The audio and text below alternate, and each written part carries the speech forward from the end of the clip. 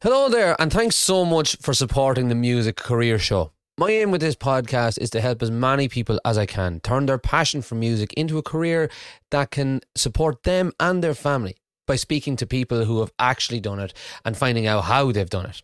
With this in mind, I have developed my music career roadmap. This is a fully comprehensive and detailed step-by-step guide of how you can go from dreaming about your ideal career to actually implementing and living that dream. It is yours to download for free and can be found in the description of this episode. If you would like any support at any stage of your music career, you can reach out to me via email at barry@oneladmusic.com. I wish you all the best of luck, and I hope you enjoy this week's episode of the Music Career Show.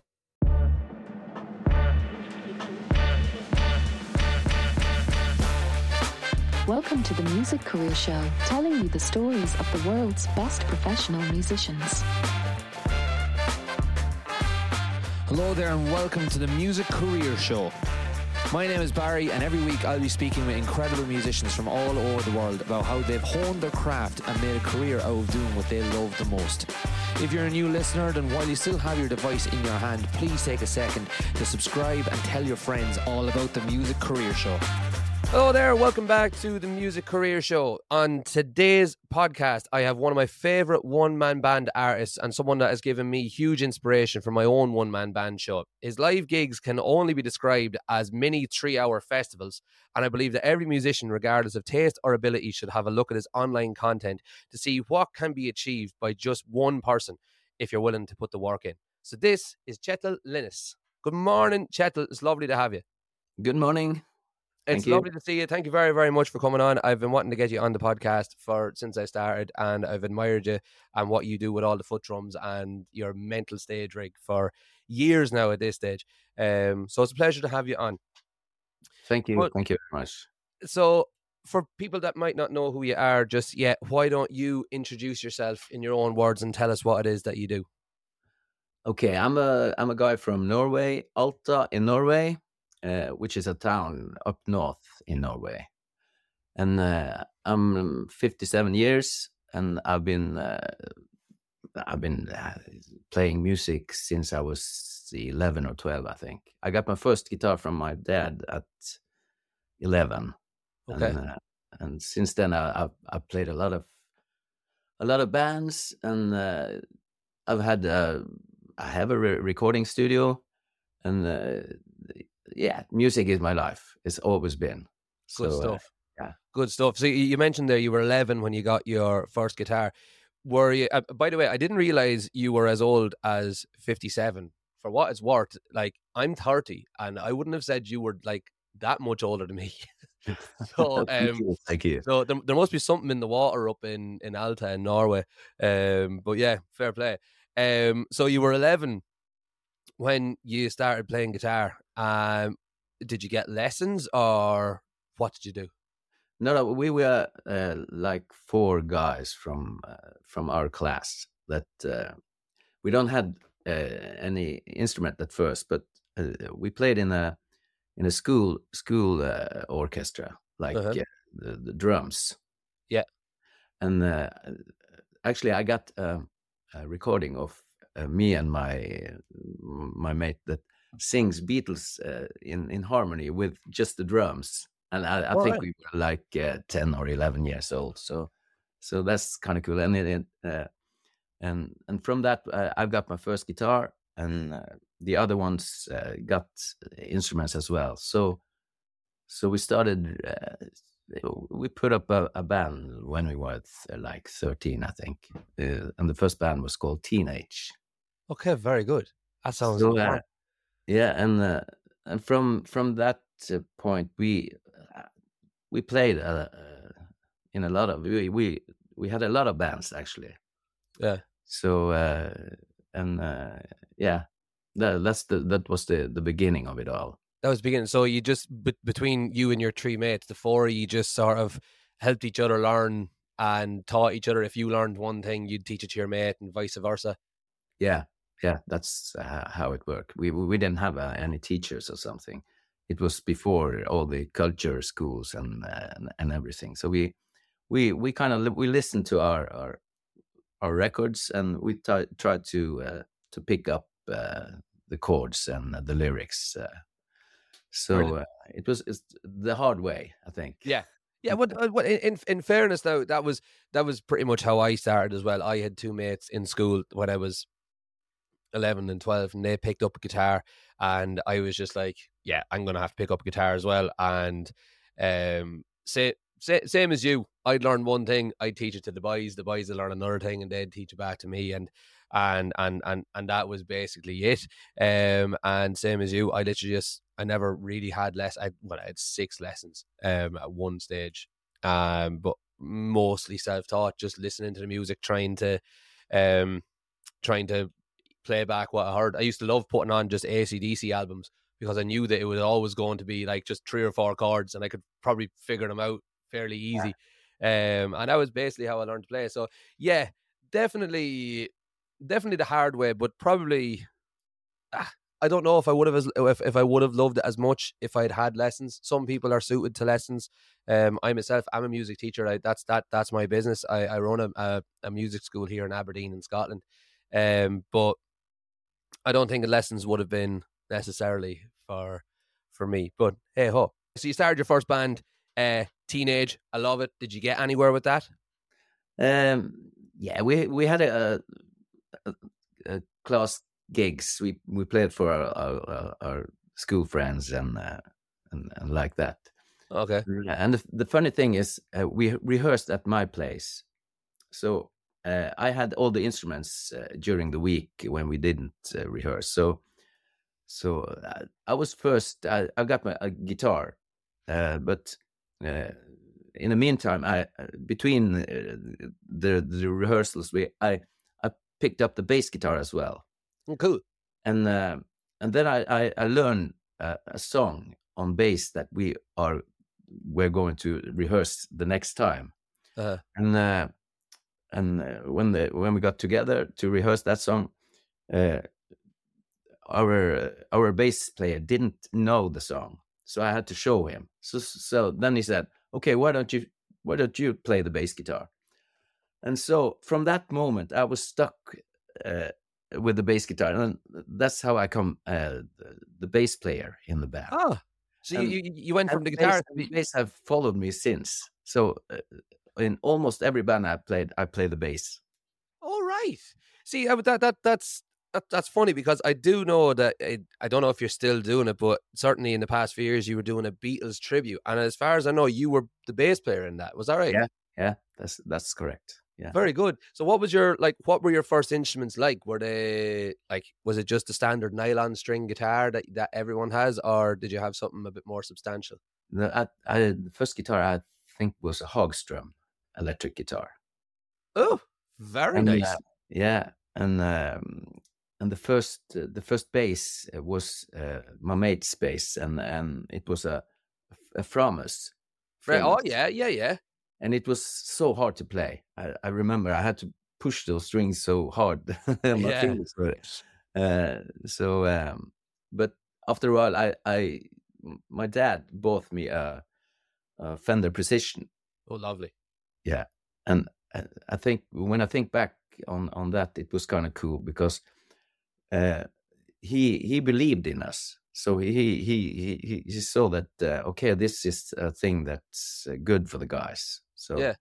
So then he bought me a real instrument. I mean, the Fender Precision was just the best bass you could get at that time. Yeah. And I'm so thankful to him that he actually did that. So yeah. My dad did something similar in that when. I think it became very obvious that school, and not that I was bad in school or anything like that, but school and that whole kind of I'm going to say generic, but I don't mean it in a bad way, but the generic sort of life path of most people, that they go to university, they get a 9-to-5 job, and then they go on and they do that. I think it became very, very obvious that wasn't going to be for me. And he was the same. He went and bought a PA system, and he bought a trailer for us all to load our stuff into so that we could go gigging. So, and again, I've still got the mixing desk up in the attic that it's been on the go for 15 years now at this stage. So yeah, Very, very thankful for that. And yeah. So when did you start? So like me, was music always going to be your 9 to 5, or was there ever anything else on the go? When I was like, I think I was 15, turning 16, I played in a band. And this was another band, a new band. So we've been playing here in the area for like a year or so, and then they decided to go south, go and play in the south in Norway, and Okay. that's quite a long way.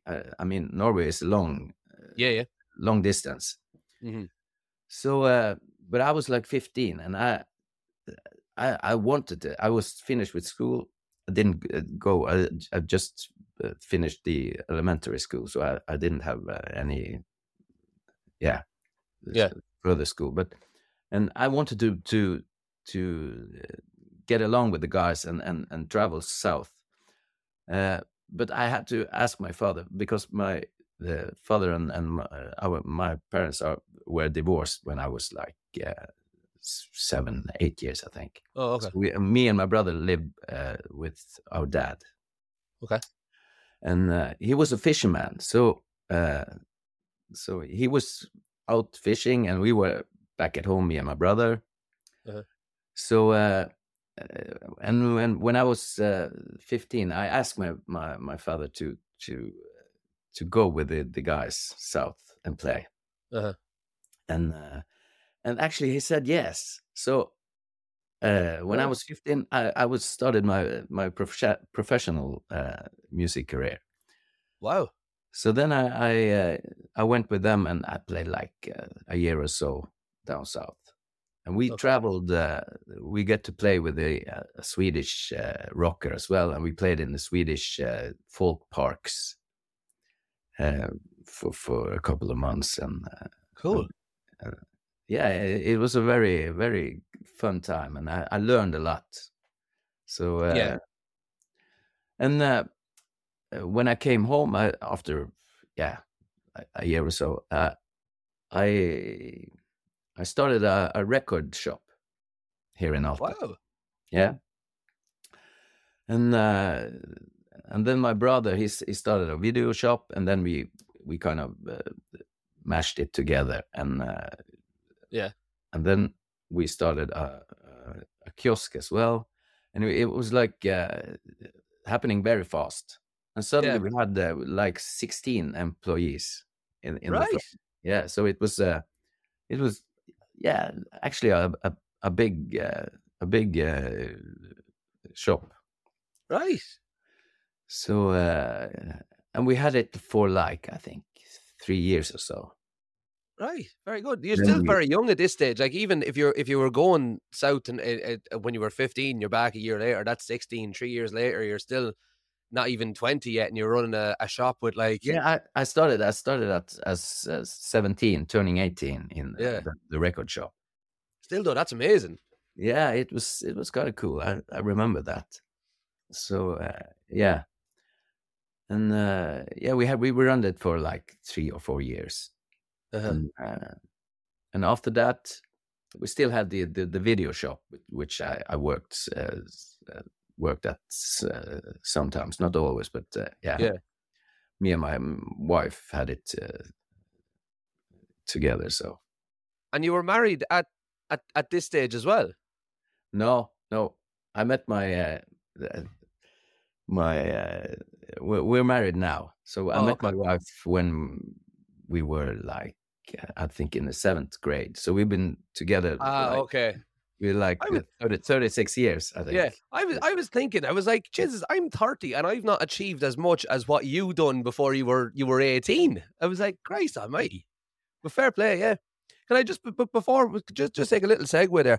Why was, like, what was there in the south of Norway that there wasn't in the north? More people. More gigs. Okay, grand. Yeah, gotcha. You could make a living out of it down south, not in the north at that time. Okay. What sort of things were on offer? Was it just there was more venues, or was it? More venues. Venues. And you get to play in between weekends. Okay. like Monday, Tuesday, Wednesday, and Thursday. Okay, and are these just like the normal like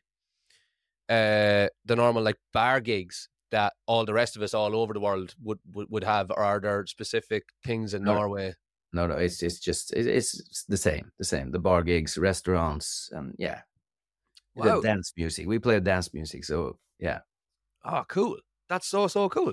And then what you mentioned something there about Swedish folk parks? Yeah, we What's play that? there. Yeah, we get to be a backing band of. He was actually kind of famous in Sweden and Norway and Scandinavia during the 60s. Yeah. Jan Rode, yeah, Jan Rode. He was like a rock and roll king in Okay. the 60s, and yeah. So in the 80s, he was quite an old man, but he still played in Swedish folk parks. And Swedish folk parks, it's a tradition during summer that people gather in the parks. It was like they had like a holiday park thing, is it? Yeah, it's kind of like that, So people gather and it was festivals and yeah. Ah, that sounds so cool. I'm learning so much about never mind music. I'm learning so much about like culture and everything. This is brilliant. Yeah. Fantastic. So you were working away at the video shop, and then so that obviously would have taken you away from your music obviously the records and stuff would have been related to music and stuff like that. But then the videos kind of took you away a little bit. But like, when did you go all in? And well, I suppose you went all in at 15, and it sounds like you kind of took a bit of a step back to try and make a 9 to 5. Did you ever then? No, I'm going to rephrase this. When did you then go back into music as your full time? Well, I did it in parallel with the record shop, and because I've always been interested in recording music. Yeah. So I mean, when I was like 14, 15, I used to save my week money that I got from my father. Yep. And to get to rent recording equipment once a month from the local music store. So and after I got my own record shop, I bought my own recording equipment. Amazing. What was that back in the 80s? I can imagine it was something like a Boss. It was a Porta Studio. Oh, amazing. I remember trying to work them out. I always say I would have loved to have been born in the 60s, so it would have been like around this age for like the 80s.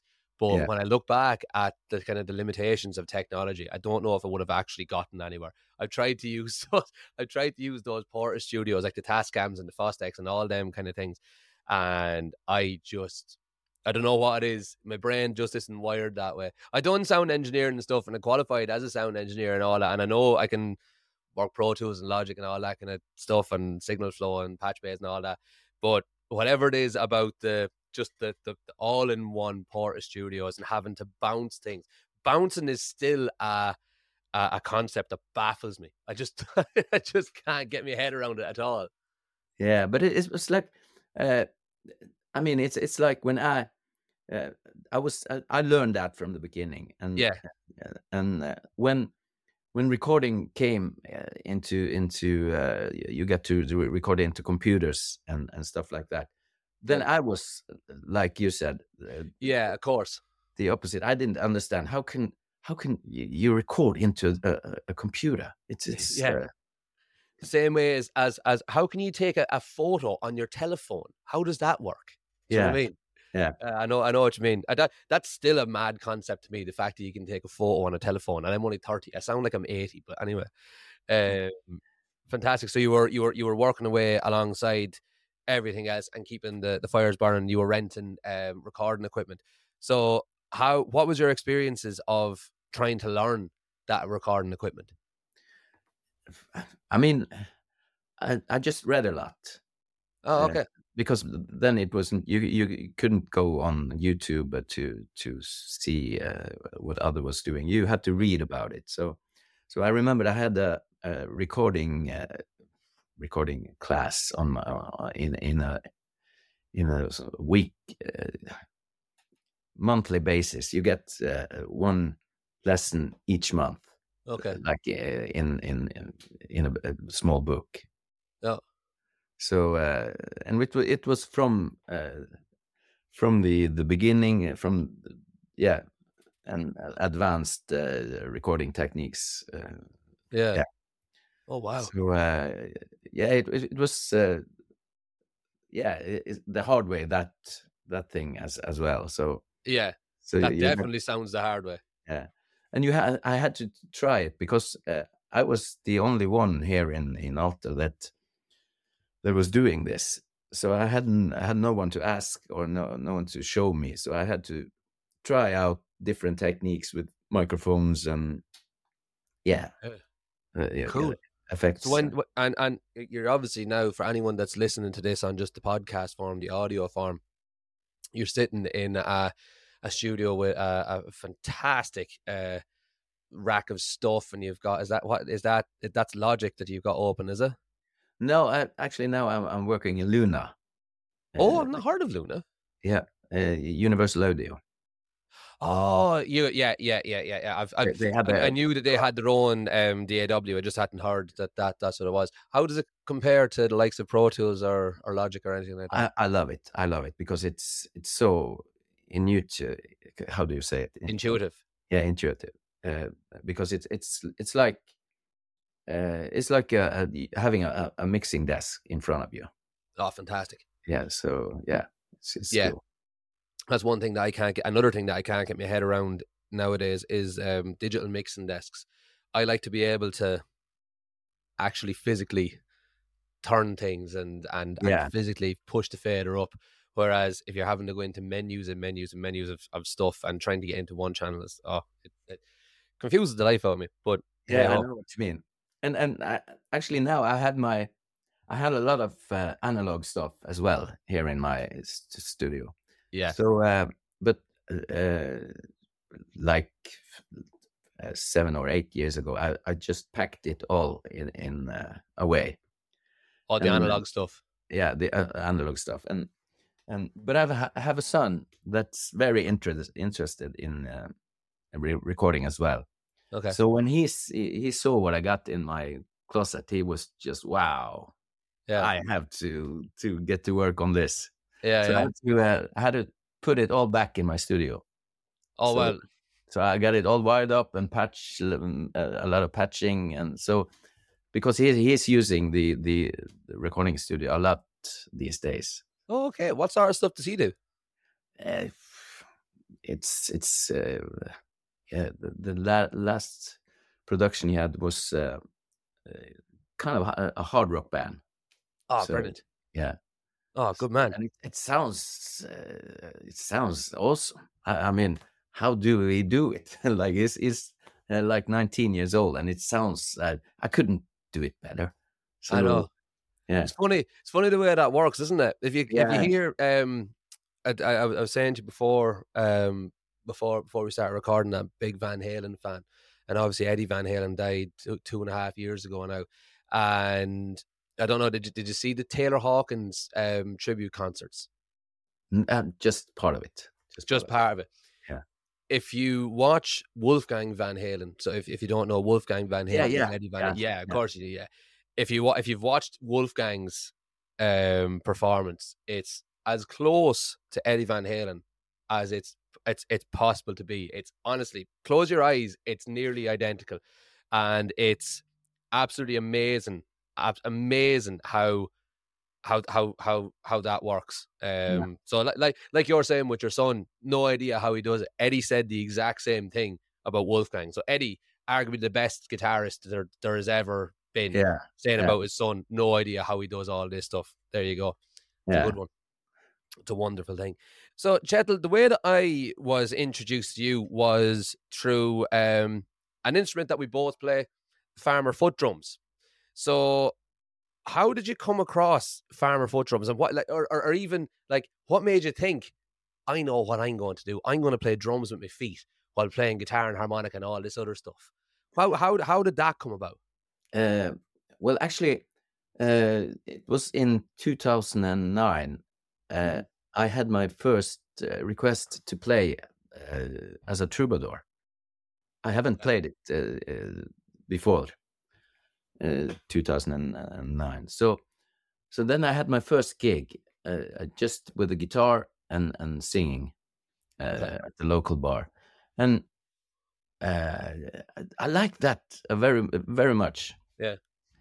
So I was thinking, this is a cool thing. I want to do this more. Mm.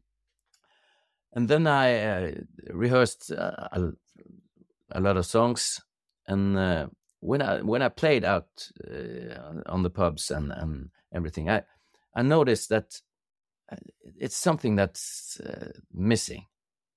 So the first thing I added was just a stomp box. Logarithm. Yeah. Yeah. And then I found out, okay, I need the backbeat as well. Yeah. And then I had it was a hi-hat, I think, the Okay. first. So I had the stomp box and the hi-hat. And then I was kind of interested in like foot drumming, and I saw it on I Googled it. Uh-huh. And then I found a lot of how do you say, Like homemade stuff? Yeah, homemade stuff. A lot of different kind of foot drums. Yeah. But then I noticed the footdrums.com. Yeah. The firm that was making these, and I I think, wow, this is kind of cool. This is what I want to do. Yeah. And then I watched the videos, and it wasn't that many at that time, because this was it was a lot of years ago. So Yeah. but then I ordered one, and it was kind of, it was kind of it wasn't cheap. It was an expensive instrument. Yeah. And then I got it and sat down and tried to play it, and it was like, wow, this is hard, because I was do. when you first sit down with it, it's like writing with your left arm. Yeah. 100%. Yeah. But then I thought, okay, I can't return it because that's too much hassle. So I had to learn this. Yeah. So actually, I rehearsed a lot. I remember I was logging all the rehearsals. I think I rehearsed like 1 or 2 hours for like 8 months, I think. Oh, wow. Before I took it out on my first job. Oh, okay. Okay, that is a steep learning curve, like you say, and especially I've had mine for about 6 years, 5-6 years, and even then there was you, and there was Lucas Day in Australia, and there was, who else was there? Mark Smith over in America, but there wasn't enough that, and Eric Day and Jakwe. But there was only, like I said, a handful of you guys that were actually making it sound like an instrument, not as in like actually making it sound like what it's intended to be, and as a one person band, as opposed to an awful lot of other lads. And I'm not knocking them at all. It's a hard instrument, but an awful lot of them were. It didn't sound as. It sounded like something else. It didn't sound like the way it was intended. So when I was learning, like you're saying, it's trying to write with your left hand or trying to tap your head and rub your stomach at the same time. It's even if you've got experience in doing it, it is still it's hard. I always tell people that it's easy because I don't know why I tell people it's easy. But no, that's not true. I don't tell people it's easy. I tell people that it's a very achievable thing. I'd say if you can drive a car, you can do this, because in driving a car, you're doing stuff with your hands, you're changing gears, doing stuff with your feet. You can drive a car, you can play a foot drum. But That's yeah.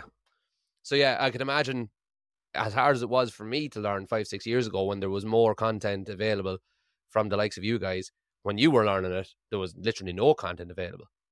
No, it was you have to learn it by yourself. And what I was real stressing about it had to be steady, like when you play it, because if if it isn't steady, it's not something to listen to Yeah, for other people. 100%. Yeah, Yeah, so it has to be like a real drummer. yeah, Or, so that's why I hesitated to take it on the road for as long as my 8th month. And I remember the first year I had the foot drum on my gigs. It was like I was not looking forward to the evening playing. yeah, Fuck it, I have to do this. yeah. And gradually it was I was getting better, and obviously now I don't think about it. I just it's You just do it. Yeah, I just do it. So Yeah. yeah. Yeah, I know what you mean. And so like your sound when you're live sounds probably better than most. Like I said, there's only a handful of us foot drummers, and I'm not including myself in this, that actually when we're playing, it is flawless. It sounds like a drummer. There is a drummer there, and I know what you mean. It's like when you're doing the kick and the kick and the snare thing, you can't miss out the extra hi hat on the end, as in like the 4 and you can't miss that out, or else it's like it's a big gaping hole at the end of the bar. So how do you get your drums to sound as well as they do when you're playing live? At first, I was just using regular mics on the kick drum and on the snare drum and on the hi hat. But I soon found out, because I mean I have a studio, so I'm a sound guy. Mm-hmm. So I want things to sound like the real thing. Yep. And I found out that it was hard to get the live sound full, like a full drum kit. Mm-hmm. So then I added some triggers. Yeah. So I have triggers on the kick and on the snare. Okay. And so I add samples of the kick and the snare, as well as the acoustic sound. So Okay. I blend them into the acoustic sound that I have. So yeah. Yeah. From So what I've seen, it's a serious operation when you go out to gig. Yeah, it is. I mean, I have a lot of equipment, like the PA and the Stage. backline and stage and the lighting, and so I mean, I think it's take 1 to 2 hours just to put it up. So for anyone that hasn't seen Kjetil's one-man band mobile rig, it is an absolute sight to behold. It's phenomenal.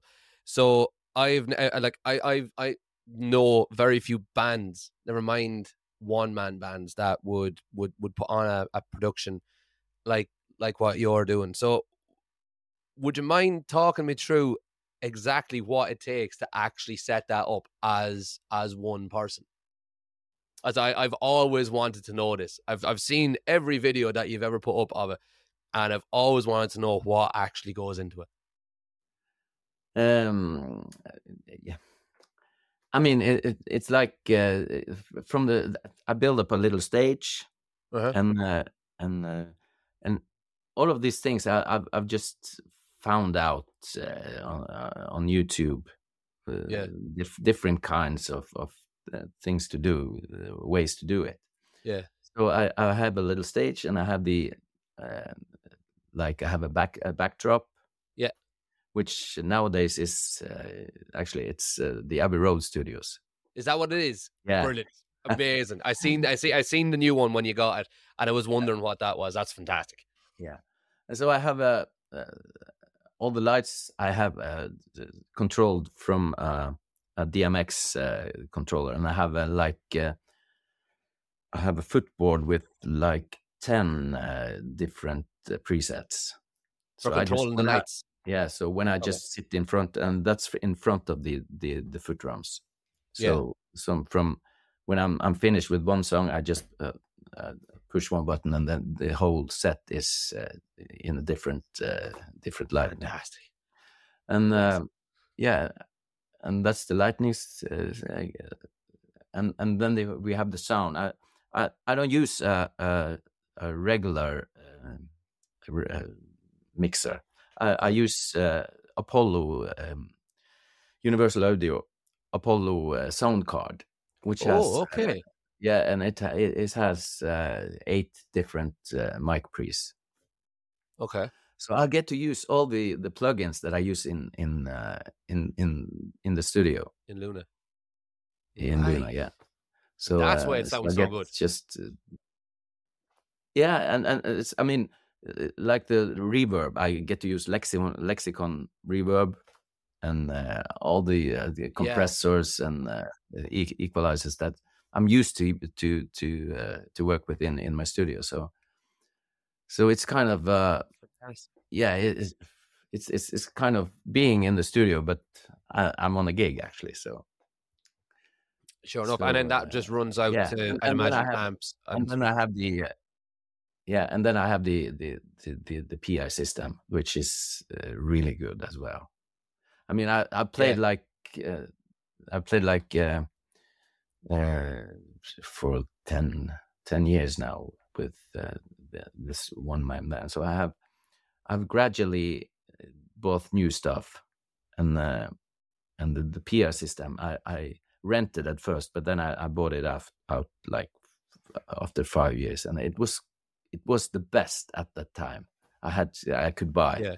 So it was really expensive, but it's like when you play a lot of gigs, then you just pay a little each time, and then you suddenly you own it. So yeah, exactly. So it's just one of these things. It's a carpenter needs a hammer and a saw. Do you know what I mean? Musicians need we need good tools, just the same as any other career.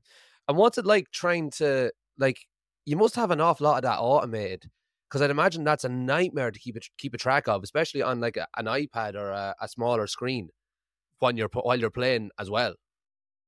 Yeah, I have a iPad with all the songs. I think I have like 400 songs on the set list, and actually the app that I'm using on the iPad is made by our keyboard player in Norwegian Beatles. Oh wow! So that's very cool, because if I need anything from that app, I just say to him, okay, I need that kind of and he makes it. So so what is the app commercially available, or? Yeah, it's on Apple Store. What's it called? Set Wizard. Okay. Yeah. So basically you upload all your songs to that, all your chords and lyrics and stuff. And I did notice before that you were using like a metronome as well for like your loops and stuff. Is that included in that? Yeah, that's included in that. Yeah. You don't make it easy for yourself, do you? Yeah, and the loop stuff, I was trying to involve that in my gigs out in the pubs, but it was like too much hassle, because when you play for like in a bar or something, you need to be there, right there, at 100%. The right time. So you have not. I noticed I hadn't time to make all the loops between the songs, so I just yeah. Okay, I did wonder, because I saw you doing that before, and I was like, how? And that was one thing that I thought of, was that obviously what you do, and anyone that plays a foot drum, it's not something that everybody sees every day, and it seems very, very impressive. Of course, it is impressive, especially what you do, but that's not always enough to hold the crowd, because people aren't just going to stand there look at you like, Do you know what I mean? People are wanting to dance, they're wanting to have fun. Like Yeah. half the time they're drunk, so they just want bang, bang, bang, bang, bang. And if Yeah, you were yeah. stopping, if you were doing like a really high energy song and you had the drums going, it was brilliant, and then you had to stop just to put in like a shaker or a tambourine or a whatever else. Yeah. I wondered how that worked. Yeah, you got the point. You got the point there. Yeah, I get you. I gig a lot myself, so I get you. So you also run Alto Lud Studio, which is your home studio. When did you start building that? We built the house that I mean in '97, Okay. and from the first time I was thinking about, okay, I'm gonna have a recording studio in my new home. Yes. So I made the first thing that I drew was actually the recording studio in the whole house. Yep, absolutely. And then I used like 2 or 3 years just to build everything in the recording studio to get it off after the house was finished. Yeah, of course. And then in 2000, I opened the recording studios for commercial business. Brilliant. And it's been up and running since then. So that's what, 23 years? Yeah, but I ran it commercially for like 10 years. Oh, right, okay. Up to 2010. And then I got to work at the local culture house. Okay. As a sound technician. Cool. So and then I worked there for like 11 years. Up until COVID, I would imagine. No, after COVID as well. In last year in February, I finished. Oh. And because having a full-time job at the culture house, and I was gigging in the weekends as well. Yeah. Then I have a lot of requests to play around. Yeah. And that was making me think, okay, can I do this full time? This is what I really love to do.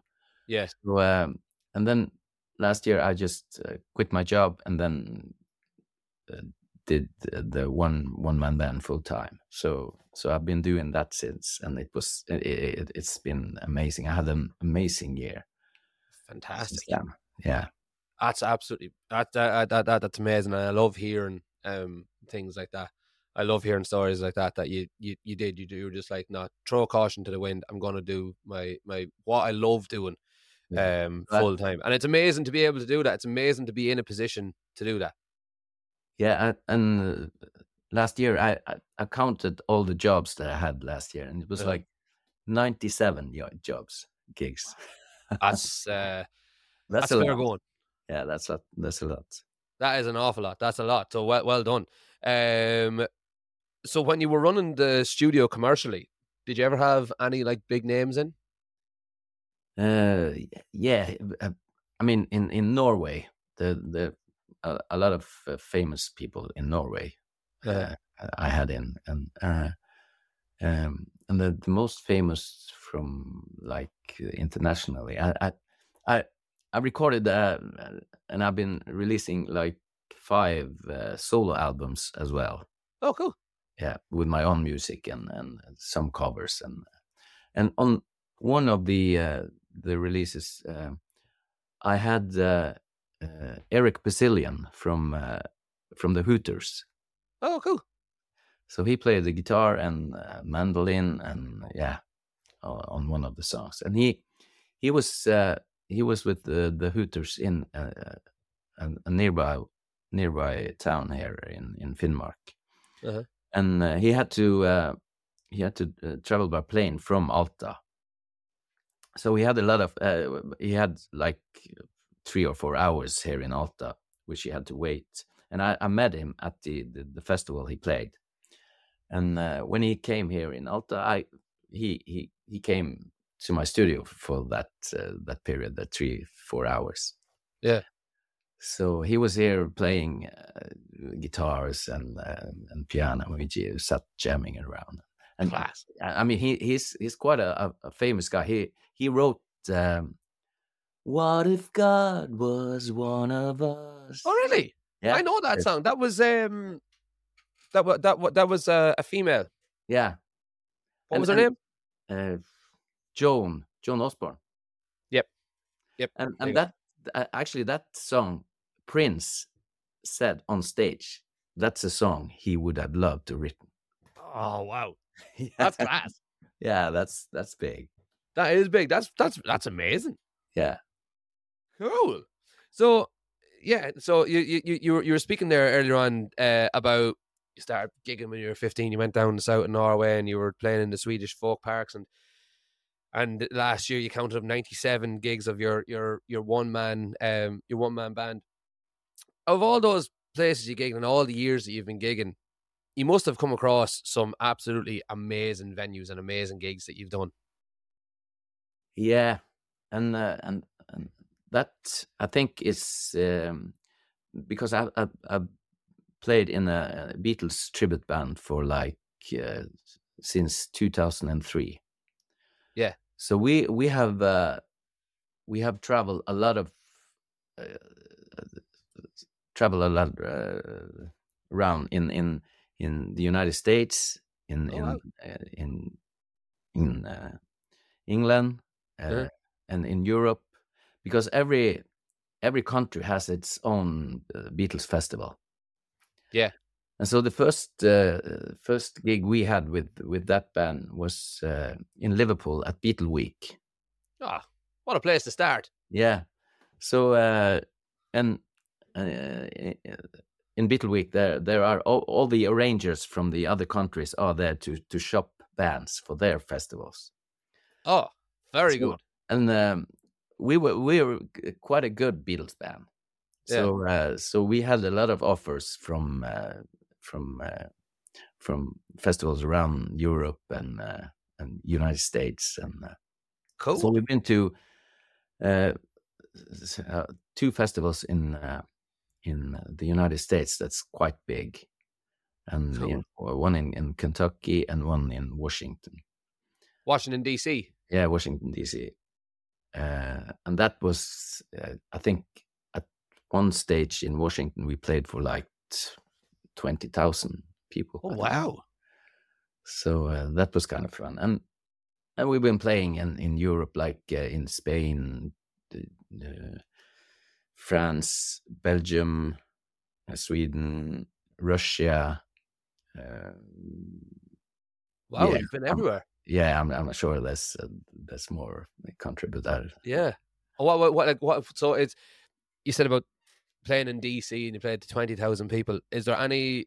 What was out of all of those that you did? Do you have a favorite gig that you remember, or a favorite place that you've been? Maybe not necessarily gig. I know an awful lot of people that I ask this question to, they'll always say Japan. That Japan was amazing, but I don't know if you've been there. No, I haven't. But my favorite place is actually the first time I played at the Cavern in Liverpool. Oh, cool. It was magic. So you playing the Beatles tribute in the Cavern? Yeah. Oh, that's so cool. That is so cool. So, I've never actually been. I've never been to Liverpool. Either it's another place that's on my to-do list, but I'd love to go to the Cavern Club and just see what it's like. It looks so cool. Is it really? It looks tiny. Yeah, it is. But it's like when we first played there in 2003. They had no ventilation system, and you have to walk down 6 floors under the ground. Oh wow! So it's quite you're down under. Yeah. And I remember the first time when you walking down the stairs, and when we entered the area Cavern and saw the famous stage, it was like walking through a wall of heat and humidity. Yeah, humidity. So it was like, but it was cool. And playing there as well, it was so hot. We were soaking wet, all everyone. And but it's And since then we've been to, like, I think it's last year was our 12th Beatle Week. Cool. And each time we're there, we play like 3 or 4 times at the cabin. So I played like almost 50 times at the cabin. Oh, fantastic. Are you going back again this year? Yeah. You're going back again. When is it? It is the last weekend in August. Last weekend in August. If I'm around and I get down to Liverpool, I'll give you a shout. Yeah, that sounds brilliant. You should. That does sound absolutely amazing. So if you were to give any advice to anyone starting out now, you've done so much, and you've done so much, and it's kind of hard to nail down one thing that you're kind of you would be known for, apart from, like, obviously nowadays you've been known as for your one man band and stuff. But if you were to give any advice to anybody starting out as a musician and wanting to get into the gigging scene or wanting to get into the recording scene, what advice would you give to them starting out now? So this is day one. What would you tell them? Rehearse.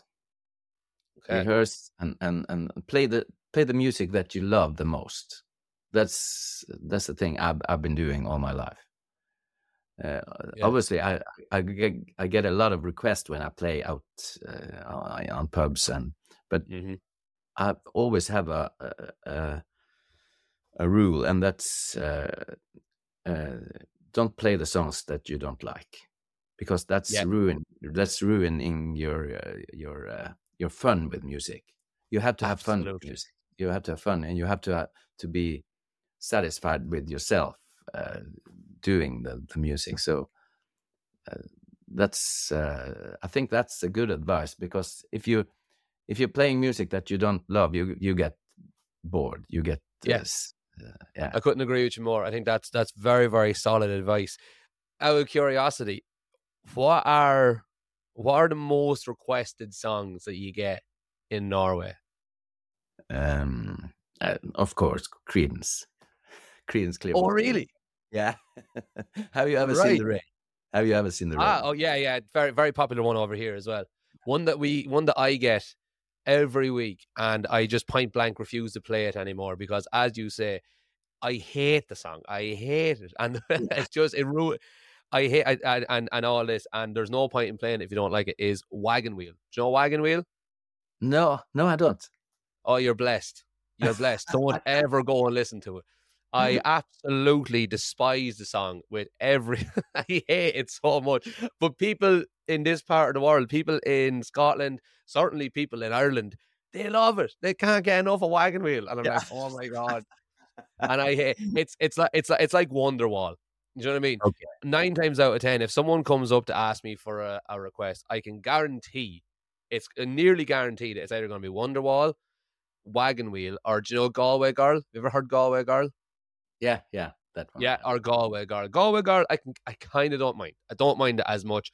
Wonderwall is a good song, so I kind of don't mind. It just tends to be what we would say in Ireland, gobshites, that ask for Wonderwall. But Wagon Wheel, I can't cope with it. And there's a legend that Wagon Wheel was actually written by Bob Dylan, which blows my mind. But there you go. Either way, Wagon Wheel needs to get itself in the bin and stay there forevermore and never see the light of day ever again. But anyway, before we started, you were telling me about I'm sorry, the name has escaped me, but an indigenous Norwegian person that came in to record in her language. Yeah, it was a girl from a nearby town, Wenche Maria Hetta, and she's from the Sami people, ethnic people here in Norway. Okay. So she was doing a cover of a Per Gessle song, Per Gessle from Roxette. Yeah, and he sang it in Swedish, so she wanted to sing it in Sami, which is her native language. Lovely. And she had she was how do you say it? Yeah, she had the permission to do it from the record company, because you have Oh, to cool. you have to get that before you can translate it. Oh, And she got that, and we recorded it. She sang it, and it was kind of cool song.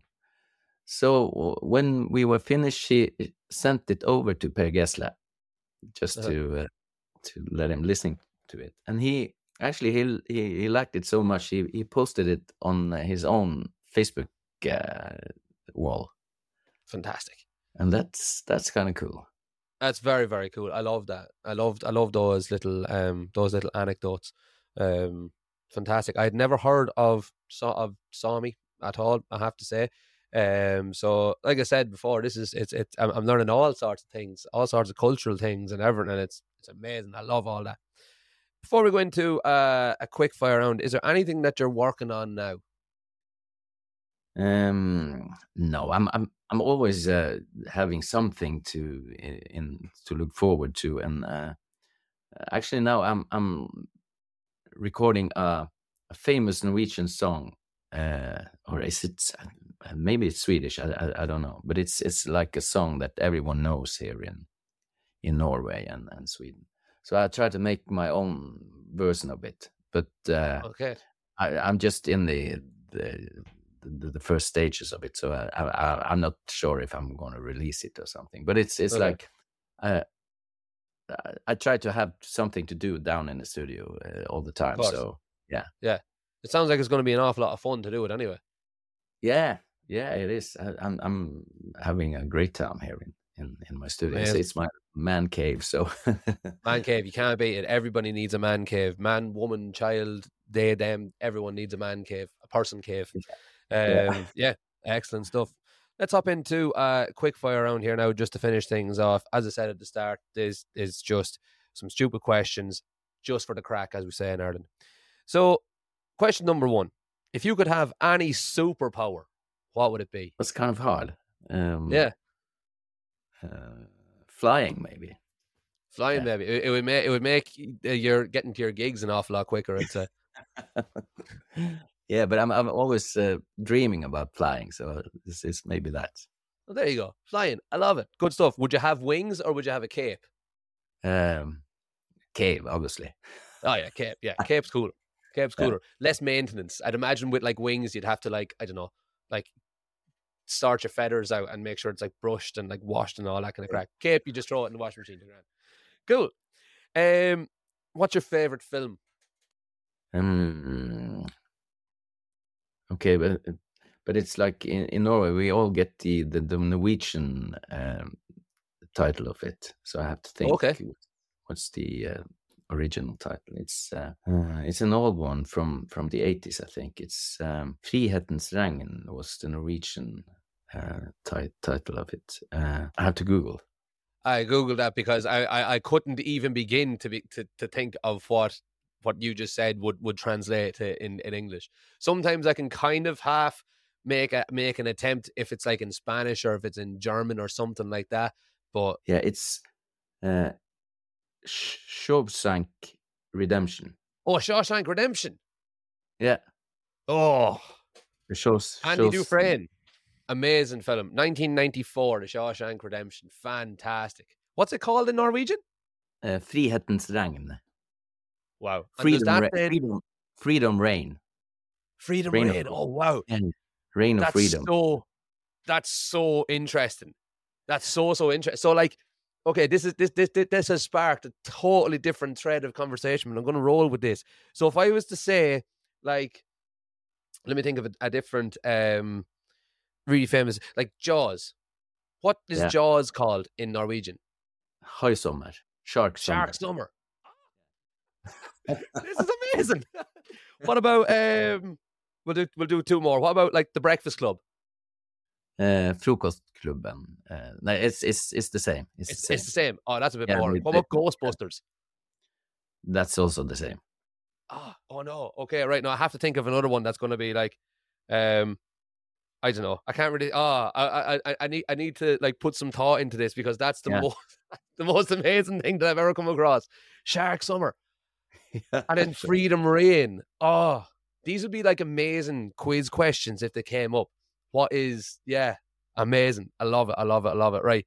I'm going to have to go away and think about that, and Yeah. I'll text you with some. The Silence of the Lambs is like, and that's in Norway. It's Nattsvermeren, the nightly swarm.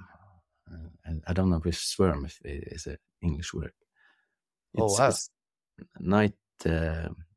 It's an insect, I think. Night swarm. Swarm, yeah, night swarm. Yeah, I think. Wow. Yeah, nightly swarm. Oh my god, this has opened up an entire can of worms. I love this. That's amazing. I'm gonna start including this. Anyone that I interview from now on that doesn't natively speak English is getting asked this question: what are these films called in your country? Yeah. This is fantastic. Okay, so next question, right? If you could travel to anywhere in the world, where would you go? Bear in mind, you have been to loads of places in the world. So is there anywhere that's on your bucket list or anywhere that you'd like to go back to? Yeah, the Maldives. Oh, the Maldives. Good stuff. Yeah. Have you ever been there? No, but I just... It looks good, though. Yeah, it looks like paradise. So It does. It looks lovely. Yeah. It looks absolutely lovely. I'd be no use in the Maldives because my biggest fear in life is water, and specifically sharks that are in that water, specifically from watching Jaws when I was 9. That was why it sprung to mind. So as much as the Maldives looks absolutely amazing, I'd like to go to the Maldives and stay firmly on land with all the Instagrammers that are taking photos and look at those little lovely houses that are up on stilts in the middle of the water. I'd be happy enough as long as I was as far away from them as humanly possible and I could still see them. But cool, the Maldives. Well, if there's anybody listening in the Maldives that wants a one-man festival that can also do a Beatles tribute, do you know what I mean? Give Kjetil a shout. We'll do 2 more questions here now. Right, if you could eat only one food for the rest of your life, what would it be? One food. One food. From anywhere in the world, from any type of food, anything at all. But it's the only food you can eat for the rest of your life. I was hoping it was a drink, but then I could have said drink. Beer. You can say drink. Yeah, beer, obviously. Beer. I love beers. Yeah, love it. Yeah, and it's like when I'm gigging as well. That's one of the jobs, one of the few jobs. Maybe that's the only job you can sit and drink alcohol. Yeah, it's amazing, isn't it? And it's no one think it's no, it's wrong. Half the time it's part of the show. When I used to live in Spain, we used to because we were singing every single night. You'd be singing for 4 or 5 hours a night, and your voice would be gone, and your throat is like sore. And we used to get shots of Sambuca every like 20 minutes, just so that it would numb the pain of singing. And the bar staff used to come up, so we'd be playing away and whatever, and the bar staff would see you be playing away, and the bar staff would just come and pour it into you, and you drink, and then you go back to singing, and it was all part of the show. It was so much fun. I couldn't do it now. That was great when I was like 19, 20. I couldn't do it now, but yeah, cool. I love that. Fantastic. Let's do the last song here, and we'll finish up then. So, if you could only listen to one music artist or band for the rest of your life, who would it be? That's an easy one for me because I've been a Beatles fan all my life. Yeah, and I've been listening to the Beatles all my life, and that's the one band that I don't get tired of listening to. I had a feeling it would be the Beatles. I had a feeling they have I mean, they have so much different styles and yeah.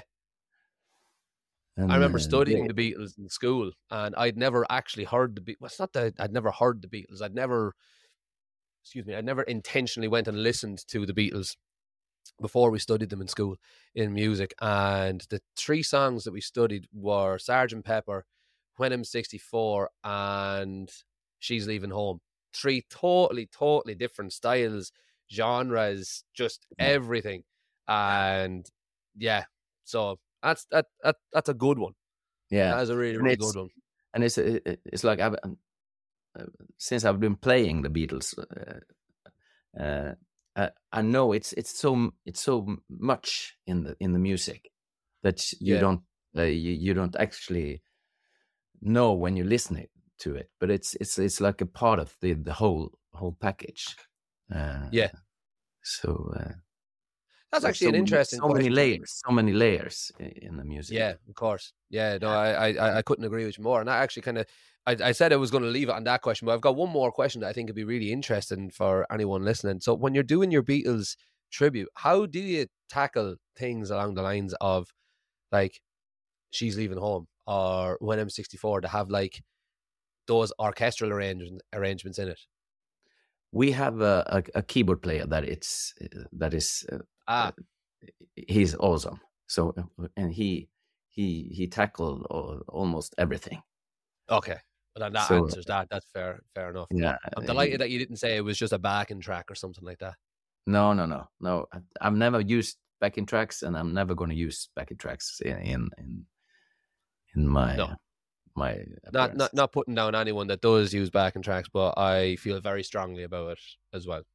I feel very, very strongly about it, especially when you've got people that market themselves as one-man bands using backing tracks. And now I'm talking to you that literally you basically take Glastonbury with you to every single gig and put on a one-man band.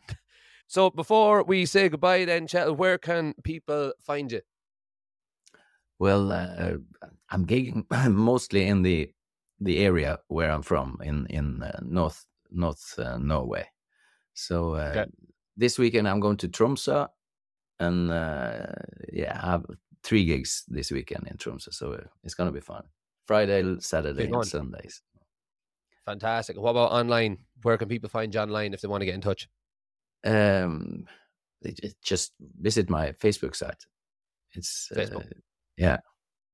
Excellent. Yeah. So even if you aren't a musician, get yourself to Kjetil's Facebook site. Have a look at all of the amazing videos that he puts up of his one-man band rig, and just watch it in awe, as I think everybody should do it.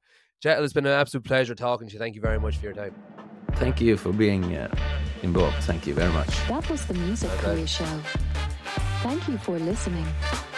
Don't forget to subscribe, leave a review, and tell your friends about the Music Career Show.